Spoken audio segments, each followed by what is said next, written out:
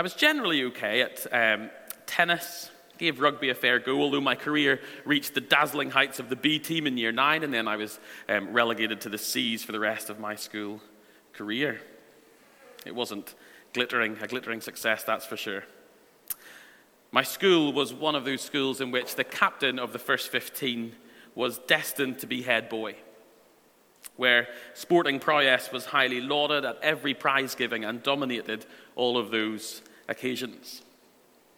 So I knew all along that I was never going to be one of those boys who was picked to wear our famous royal blue honours blazer, because there was just no hope of me being excellent in any of those teams. But this passage this morning talks about a team which is infinitely better than the first 15 at my school. There were many teams that were much better than them, I should say. But this team is infinitely better than any team we could possibly be a part of. God has chosen us, if we are Christians this morning, to be in his team, with the teammates that we're sitting amongst here. We are partners. We are team members. And in this passage this morning, we see that we are partners in prayer, in evangelism, and in relationship. So we're going to look at each of those three things. So firstly, we are partners in prayer. In this letter, Paul is writing to a church that he is really excited about. It's not a church that he's been to. He just knows about them. It was planted by a friend of his, and he's excited about what is going on there, about how the gospel is taking hold of them and growing them. But Paul knew that there was a threat to this church, as these false teachers crept in, teaching that yes, this love of Jesus and this forgiveness that came through Jesus, well, that was all great, but you see, you've not done enough, they would say. You need more, you need experiences. Well, if you're not having these experiences, you couldn't possibly be in the team yet. Or you need to adopt this philosophy or this tradition or this type of discipline, are the sort of things they might say. Whatever it was that the individuals might say as they crept into this church, it was a threat to the truth of the gospel, and Paul knew that it was coming to them. But Paul is writing to them here to say, keep going. Stick to what you heard in the beginning. Keep going just as you began. Stick with King Jesus. He is how you come to God, and he is how you grow as a Christian. And he says here, so devote yourself steadfastly to prayer. Steadfastly give yourself to prayer as you stand firm against the false teachers, the false philosophies, the false teaching that will come and try to lure you away from King Jesus. And exactly the same is true for us. As all around us we have ideas that are shared with us that try to lure us away from the truth that we find in God's word. As we strive to live out our life with Jesus, we need to depend on him and speak to him in prayer. He tells us in verse 2 that we are partners in prayer. He says, continue steadfastly in prayer. I'm not sure about you, but whenever I read a phrase like that in one of the epistles, I think to myself, well, that's just Paul speak. How could we possibly do that? Can I really be devoted steadfastly to prayer when there are so many important things that are vying for my time, whether it's family, work, church, good and important things? Time is so precious to many of us, and things are hard to fit in as it is. Can we really pray in a way that we could describe as steadfast devotion?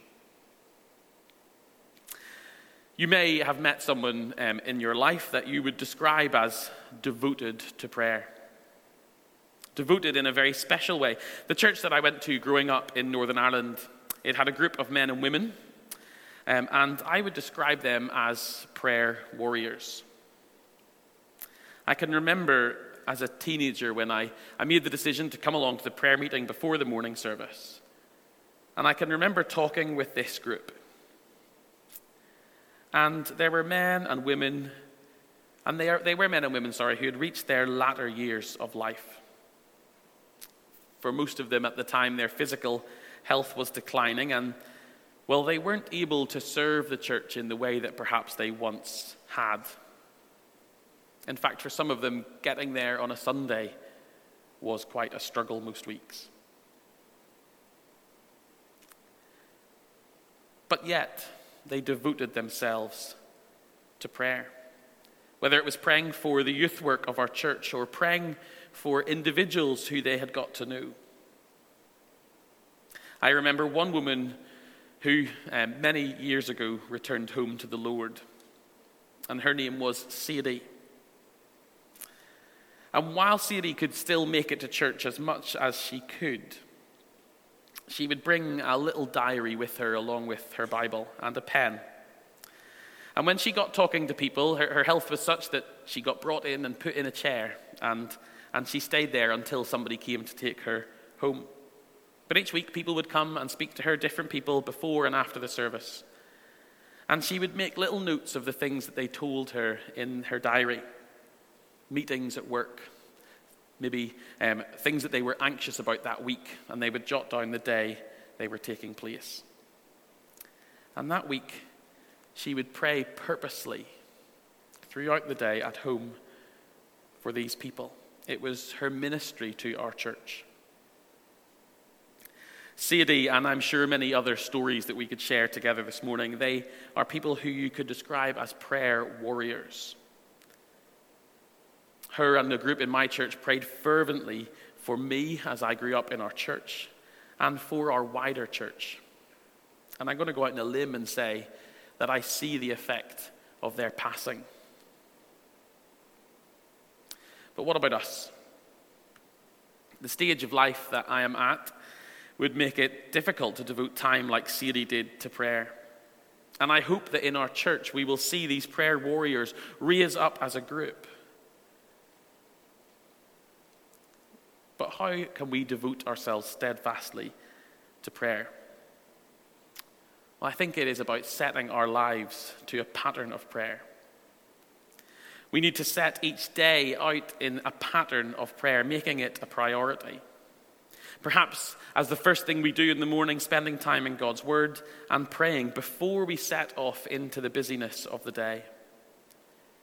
Perhaps setting visual reminders using the password, say, for your computer at work. An alarm on your watch or phone that will prompt you to pray at specific times in the day as you are able. Maybe set the habit of praying every single time you step onto your bike, or every time you collect a trolley or a basket in the supermarket. Use these triggers as a way to set your life to a pattern of prayer, devoting yourself to it. Paul says in verse 2, continue steadfastly in prayer, being watchful in it. Or as another translation puts it, keep awake. I know for me over the years, that has been literally true. Keep awake as you pray. How often can I see myself drifting off as I pray at night in bed, or drifting off into a daydream all too easily? I don't imagine that I'm the only one at the prayer meeting who finds themselves thinking, well, I can't pray now because I can't remember what the person before me has prayed for. How can we try and keep focus? Maybe keep a little diary like Sadie did. Jot down a few things that you will pray for each day, even if they're general. On a Monday, it'll be family and work colleagues. Tuesday, it'll be my neighbours. Whatever way helps you. Or pray through the Lord's Prayer line by line, adding your own specific things in as you get to each stage. Continue steadfastly in prayer, Paul says, being watchful in it with thanksgiving. Be thankful. And the more that we are praying, the more that we look for answers to prayer, the more that we recognize God's work in our lives, the more thankful we can be. I have no doubt that those prayer warriors that were part of my church at home, I've no doubt that those prayer warriors were spurred on in prayer because each week by week, they saw And each day, they saw and thanked God for the answers that he was providing. Paul goes on in verse 3. At the same time, pray also for us, that God may open to us a door for the word to declare the mystery of Christ. You see, the Christians in this church, like us, did not have Paul's calling to be an apostle. And yet he calls them here to be partners with him in his incredible mission. And that's so true for us with our partners as well. We are partners with Ken and with Ben and with Chris.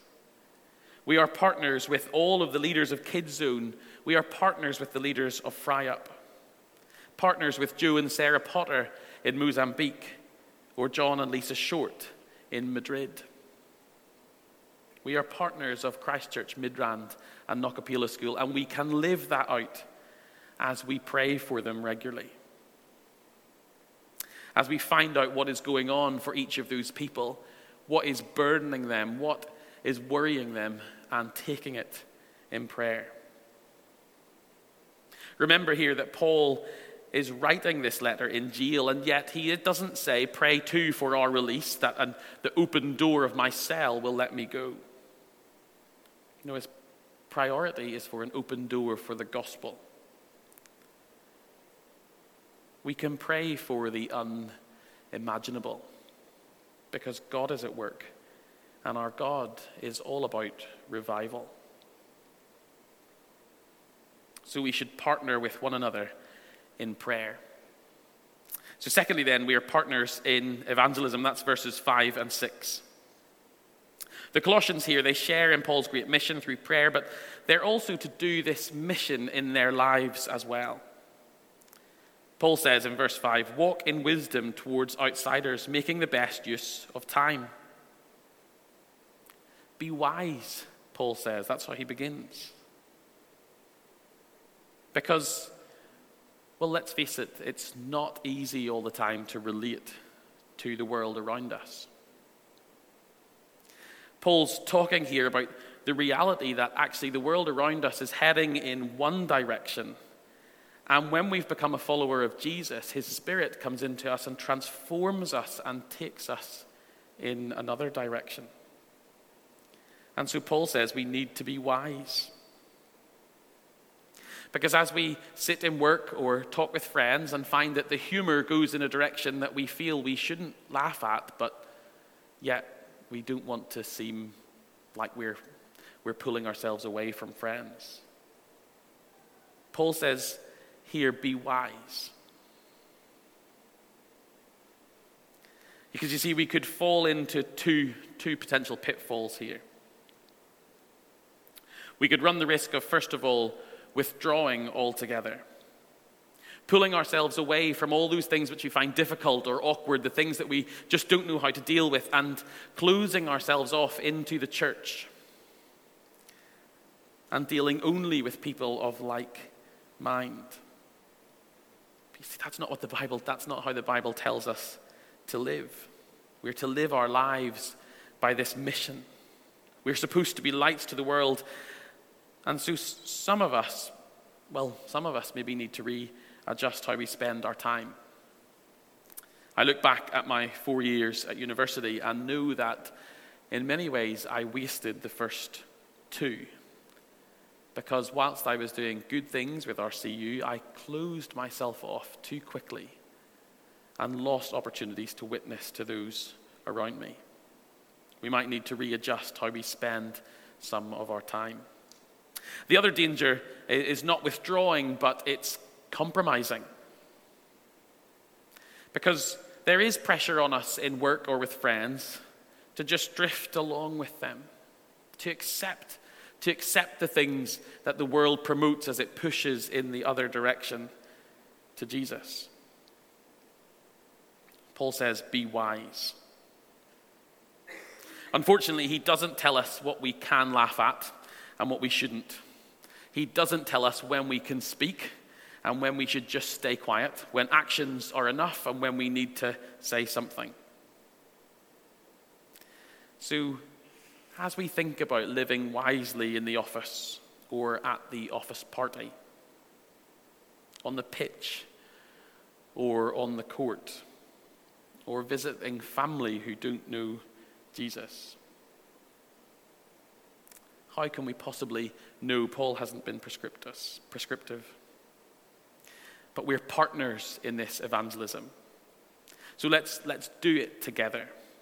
Let's talk to one another. If you're part of a midweek group, what a great place to seek advice, to seek wisdom in how to witness in your workplace, in your circumstance. If you're not a part of a midweek group, maybe it's the time to think about joining. We're about to kick off the year, and it would be a perfect time to get into a group. If that is you, you could easily speak to Ben this morning and talk about that. But let's do this together. We can be partners in evangelism and share this mission together as we spur one another on and encourage one another and train each other and help one another. And dare I say, pull one another up when we do get it wrong.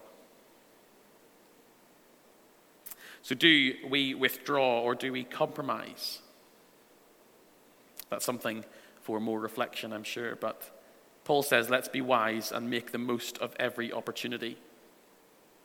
Dick Lucas, who was the vicar of a church in London, in his commentary on Colossians, he says, while the Apostle Paul looks for many opportunities for direct evangelism, the typical Christian in Colossae or in Newcastle, those are my words, not his, in Newcastle, is to look for responsive opportunities for evangelism.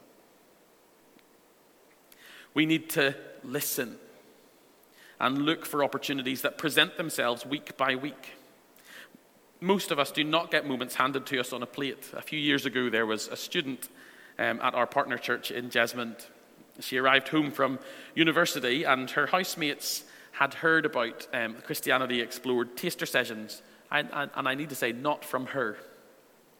They'd heard about these Christianity Explored taster sessions with a free Chinese meal that take place at Jesmond Parish Church in around February time. And she arrived home from class to her housemates, collectively, all of them, not Christians, saying, can we come to that Christianity Explored thing with the Chinese meal? She was bowled over, but that's not how evangelistic opportunities come to most of us, not me anyway. But yet most of us, and I'm putting myself wholly in this, will miss opportunities day by day. We need to look carefully for the natural opportunities, taking the opportunity with, oh, well, what did you get up to this weekend? And dropping in a little more about church than we might normally. And if the person asks more, well, keep going. Finding the people who are interested. And if they're not, we can hold off and wait and pray. But the key is looking for those natural opportunities that we need to relate to people. If we've withdrawn, these opportunities will not come. So be interested in people. Be interested in them, and not just seeking the opportunity, but interested in their lives. Paul says, walk in wisdom towards outsiders, making the best use of time, and let your speech be gracious, seasoned with salt, so that you may know how you ought to answer each person. There's imagery there, isn't it? Let your conversation be seasoned with salt, interesting and winsome. We are to win the person, not the argument. We are partners in prayer, and we are partners in evangelism. So lastly then, verses 7 to 18, we are partners in relationship. I can't delve into this for time's sake, into all of it, for time's sake. And I should say well done to Helen for reading it. That was a stinker of a reading for her actually to do. But do notice how personal these verses are. Paul is in close partnership with so many people that he lists here. Tychicus in verse 7, Onesimus in verse 9. He has sent them to Colossae to report on how he's doing. Aristarchus in verse 10, Mark, Epaphras in 12. In those verses there are 11 individuals mentioned by name. Paul is not the kind of leader here who doesn't need to know the people who work below him. It doesn't matter what their names are as long as the job gets done. He's not the kind of leader who thinks, well, I can do this all on my own. No, he knows these people. He's worked closely with them, and they are a team. Too many churches that we could walk into are full of passive passengers. You've got one person, maybe like the bus driver, driving at the front, and everyone else simply sitting there. And thank God that is not our church here, because we are partners. Notice here three things about these people that Paul mentions. There's a real variety in the individuals. We've got Luke is mentioned, and he's the doctor that we learn about elsewhere in Scripture. He was the author of the Gospel of Luke and the book of Acts. And then there's Onesimus, who was a runaway slave. He had to run away.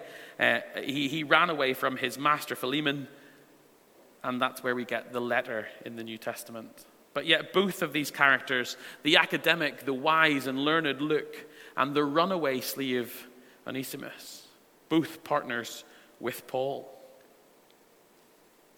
And it might be the case that we feel like, well, my face doesn't fit here. But it's not true. This team that we are on is for Luke, and it's for Onesimus, and everyone in